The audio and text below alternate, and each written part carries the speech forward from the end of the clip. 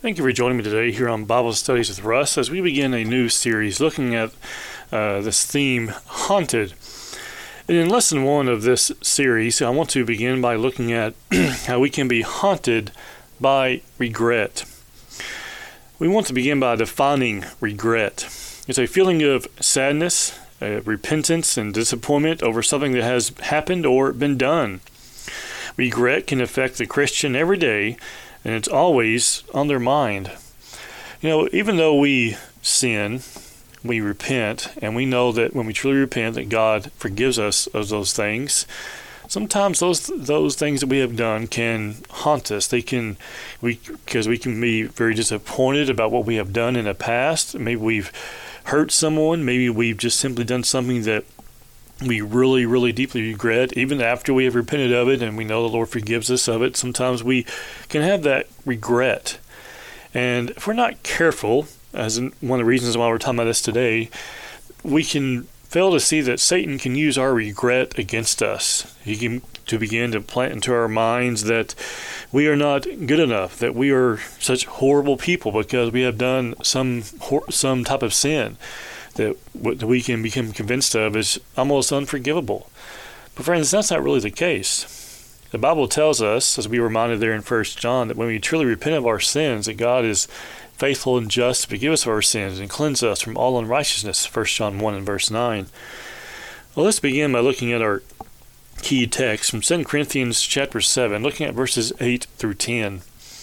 Here the Bible says, "For though I made you sorry with the letter, I do not repent, though I did repent, for I perceive that the same epistle hath made you sorry, though it were but for a season. Now I rejoice, not that ye were made sorry, but that ye sorrowed to repentance, for ye were made sorry after a godly manner, that ye may receive damage by us in nothing. For godly sorrow worketh repentance to salvation, not to be repented of, but the sorrow of the world worketh death." As you look here in 2 Corinthians 7, verses 8 through 10, reading from the King James Version, we find here the idea that as Paul is saying this, it's not the idea that we are not simply sorry about what we've done, but the idea that our sorrow has caused a godly sorrow. That is, we were sorry that we have done this and that we have transgressed God's law by our sin, and that because of that, we desire to repent. We desire to come to God and come before Him and make those things correct before God. And so, as we look here in 2 Corinthians 7, 8 through 10, that's what we find. He says in verse 10, "For godly sorrow worketh repentance to salvation, not to be repented of," or as some translations say, not to be regretted, "but the sorrow of the world worketh death." And we have this comparison, the idea of this sorrow of the world, because the sorrow of the world is one that isn't really true repentance. It's not one that's really sincere, so to speak. What causes regret? Well, we know that sin can cause regret. We find that mourning over our sins as we look at Ezekiel chapter 7. Ezekiel chapter 7, looking at verses 16 through 19. "But they that escape of them shall escape, and shall be on the mountains like doves of the valleys, all of them mourning, every one for his iniquity. All hands shall be feeble, and all knees shall be weak as water. They shall also gird themselves with sackcloth, and horror shall cover them, and shame shall be upon all faces, and baldness upon all their heads. They shall cast their silver in the streets, and their gold shall be removed. Their silver and their gold shall not be able to deliver them in the day of wrath of the Lord. They shall not satisfy their souls, neither fill their bowels, because it is a stumbling block of their iniquity." We find here in verses 16 through 19 this mourning over their sins. He says, "All hands shall be feeble, and all knees shall be weak as water." The idea there is they are unable to stand because they are so overcome by the sin they have done, the mourning because of their sin. They cannot stand. Their hands are feeble. Their knees are weak. The horror, as he says here in verse 18, has overcome them. The guilt of their sin. Regret, as we know, doesn't take sin away, as we find in 2 Corinthians 7 and 2 Corinthians chapter 7. And looking at verse 9, the Bible says, "Now rejoice not that you were made sorry, that is, not that you regret it, but that ye sorrow to repentance, meaning he doesn't rejoice that they are regretting their sin. He rejoices that the regret moved them to godly sorrow that caused them to truly repent. Consider also Psalm 38. In Psalm 38, looking at verses 3 through 10, he says here in Psalm 38, verses 3 through 10, he says, There is no soundness in my flesh because of thine anger, neither is there any rest in my bones because of my sin. For my iniquities are gone over mine head, and as an heavy burden they are too heavy for me. My wounds stink and are corrupt because of my foolishness. I am troubled, I am bowed down greatly. I go mourning all the day. For my loins are filled with a loathsome disease, and there is no soundness in my flesh. I am feeble and sore broken. I have roared by reason of the disquietness of my heart. Lord, all my desire is before thee, and my groaning is not hid from thee. My heart panteth, my strength faileth me. As for the light of mine eyes, it has gone from me. As we find here in Psalm 38, 3 through 10, this idea of regret over his sin. He says, you notice the way he describes this, he says there's no rest in any of his bones because of his sin. Meaning he's talking about sleeplessness there in verse 3. My iniquities are gone over my head, meaning they have overcome him. He is overwhelmed. The burden, he says, is too heavy for him. Aren't we glad we can go to God in prayer and the Christian and pray for forgiveness of our sins? That we should be thankful that Christ has bore that burden for us. Because as we find here in verse 3, he says they are too heavy for him. He says, and he uses verse 4 here, or verse 5 rather. He uses the way to describe the way he feels about sin. He says, my wounds stink and are corrupt because of my foolishness. Meaning what has resulted because of his sin. He says it's like a stink and it's corrupt. He says, I am troubled, I am bowed down greatly, I go mourning all the day. He is humbled by his sin, by his actions. He says in verse 8, I am feeble and sore broken. He has a disquietness in his heart, he says in verse 8. And notice verse 9, Lord, all my desire is before thee, and all my groaning is not hid from thee. Meaning he recognizing the Lord sees how he feels about his sin, and he regrets it. And we find in verse 10, my heart panteth, my strength faileth me, for the light of mine eyes it is also gone from me. How do we solve that? We go to God in repentance. We see that sin, no doubt, causes regret. But also let's look at how the consequences of sin causes regret. Not only does sin cause regret, but also the consequences, the results of sin can also cause regret. If you look at 1 Chronicles chapter 21, in 1 Chronicles chapter 21, we find here that David had regret because of the consequences of his own actions. In 1 Chronicles 21, looking at verse 17, the Bible says, And David said unto God, Is it not that I commanded the people to be numbered? Even I, it is that have sinned and done evil indeed. But as for these sheep, what have they done? Thy hand, I pray thee, O Lord. Let thy hand, I pray thee, O Lord, my God, be on me and on my father's house, but not on thy people, that they should be plagued. What is David pointing out there in verse 17? The consequences of his actions. He wants the punishment to come upon him, not upon the people. He wants to be punished for what he has done, and not the sheep, as he points out there in verse 17. Regret for a time is part of the consequences of sin. Consider these words in Ezekiel chapter 36. In Ezekiel chapter 36, and looking at verse 31, here the Bible says, Then shall ye remember your own evil ways, and your doings that were not good, and shall loathe yourselves in your own sight for your iniquities and for your abominations. We find in verse 31 the remembering these sins, remembering these evil ways. Regret and the regret of sin should move us to true repentance. We can be haunted by these things, but we also can work to put these things behind us when we take the steps that God has laid forth in His Word. Not only does sin cause regret, not only do consequences of sin cause regret, but also, as we've already mentioned, at least in part, guilt causes regret. What is guilt? Guilt can be defined as being both a cognitive and an emotional experience that occurs when a person believes he or she has violated a moral standard and is responsible for that violation. We are the ones responsible. Paul no doubt felt guilt and regret for his past actions, as we see in 1 Corinthians chapter 15 and looking at verse 9. Here the Apostle Paul says, "For I am the least of the apostles, that I am not to be called that I am not meet to be called an apostle, because I persecuted the church of God." You think Paul had regret over things he had done in the past? Absolutely he did. Did he recognize that he had been forgiven of that? I don't think there's any doubt there, but it still bothered him. It still in many ways haunted Paul. Also notice Galatians chapter 1. In Galatians chapter 1, looking here at verse 13, Here the Apostle Paul again says, "For ye have heard of my conversion in time past in the Jews' religion, how that beyond measure I persecuted the church of God and wasted it," or plotted against it, you might say.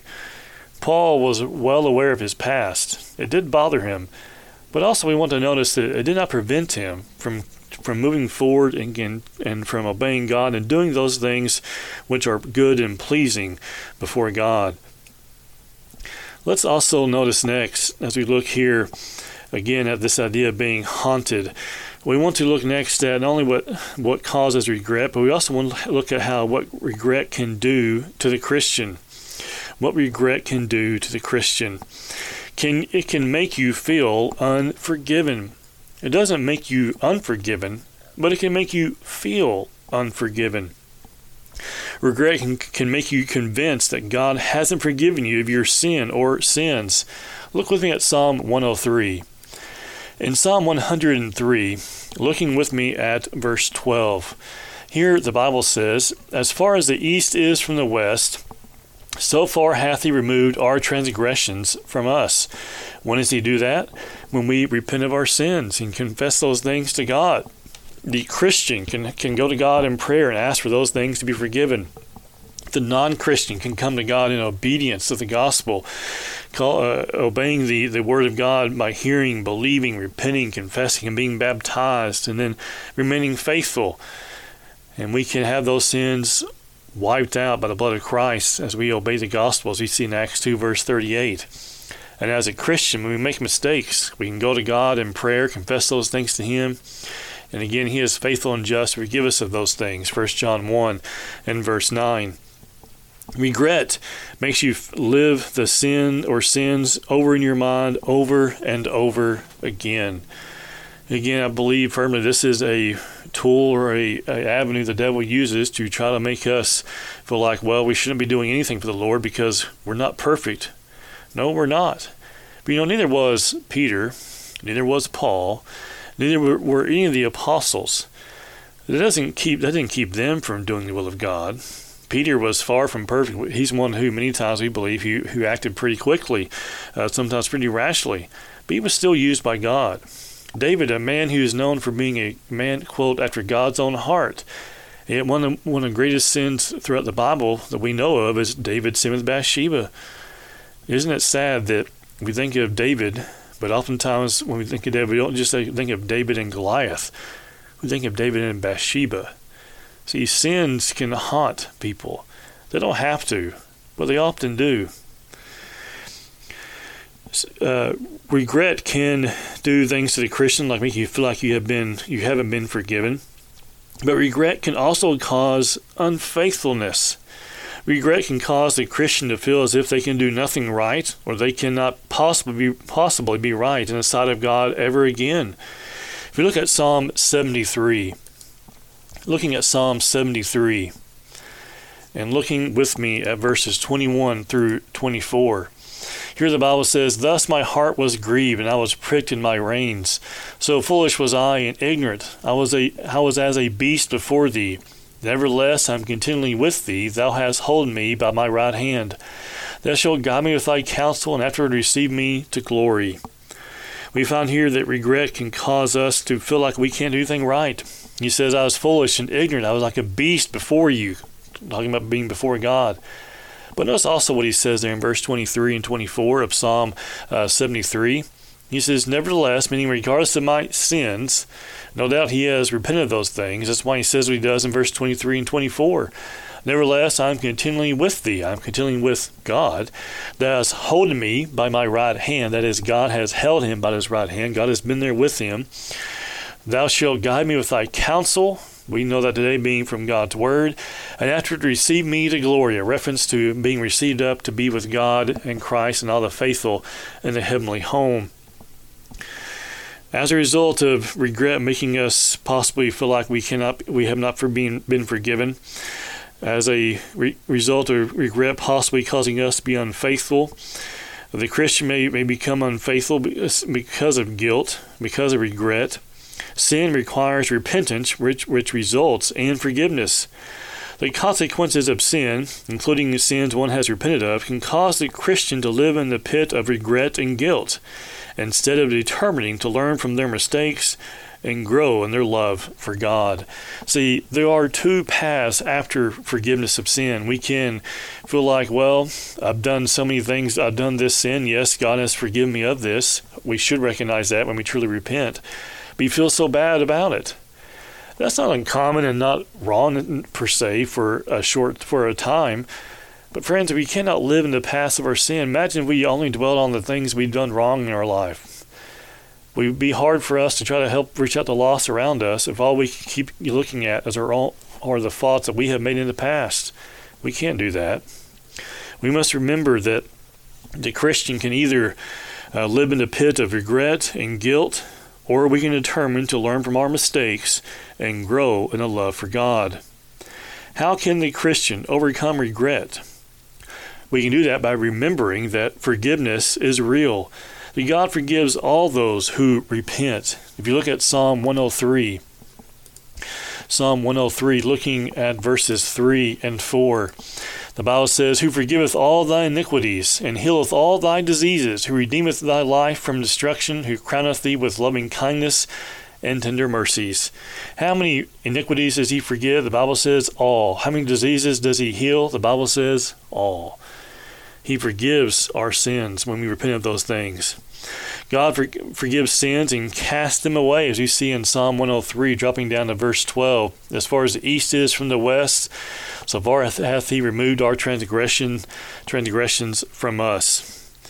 We also can overcome regret when we remember that regret can be a tool of Satan. Forgiveness should bring comfort, though Satan can use regret to hinder the Christian.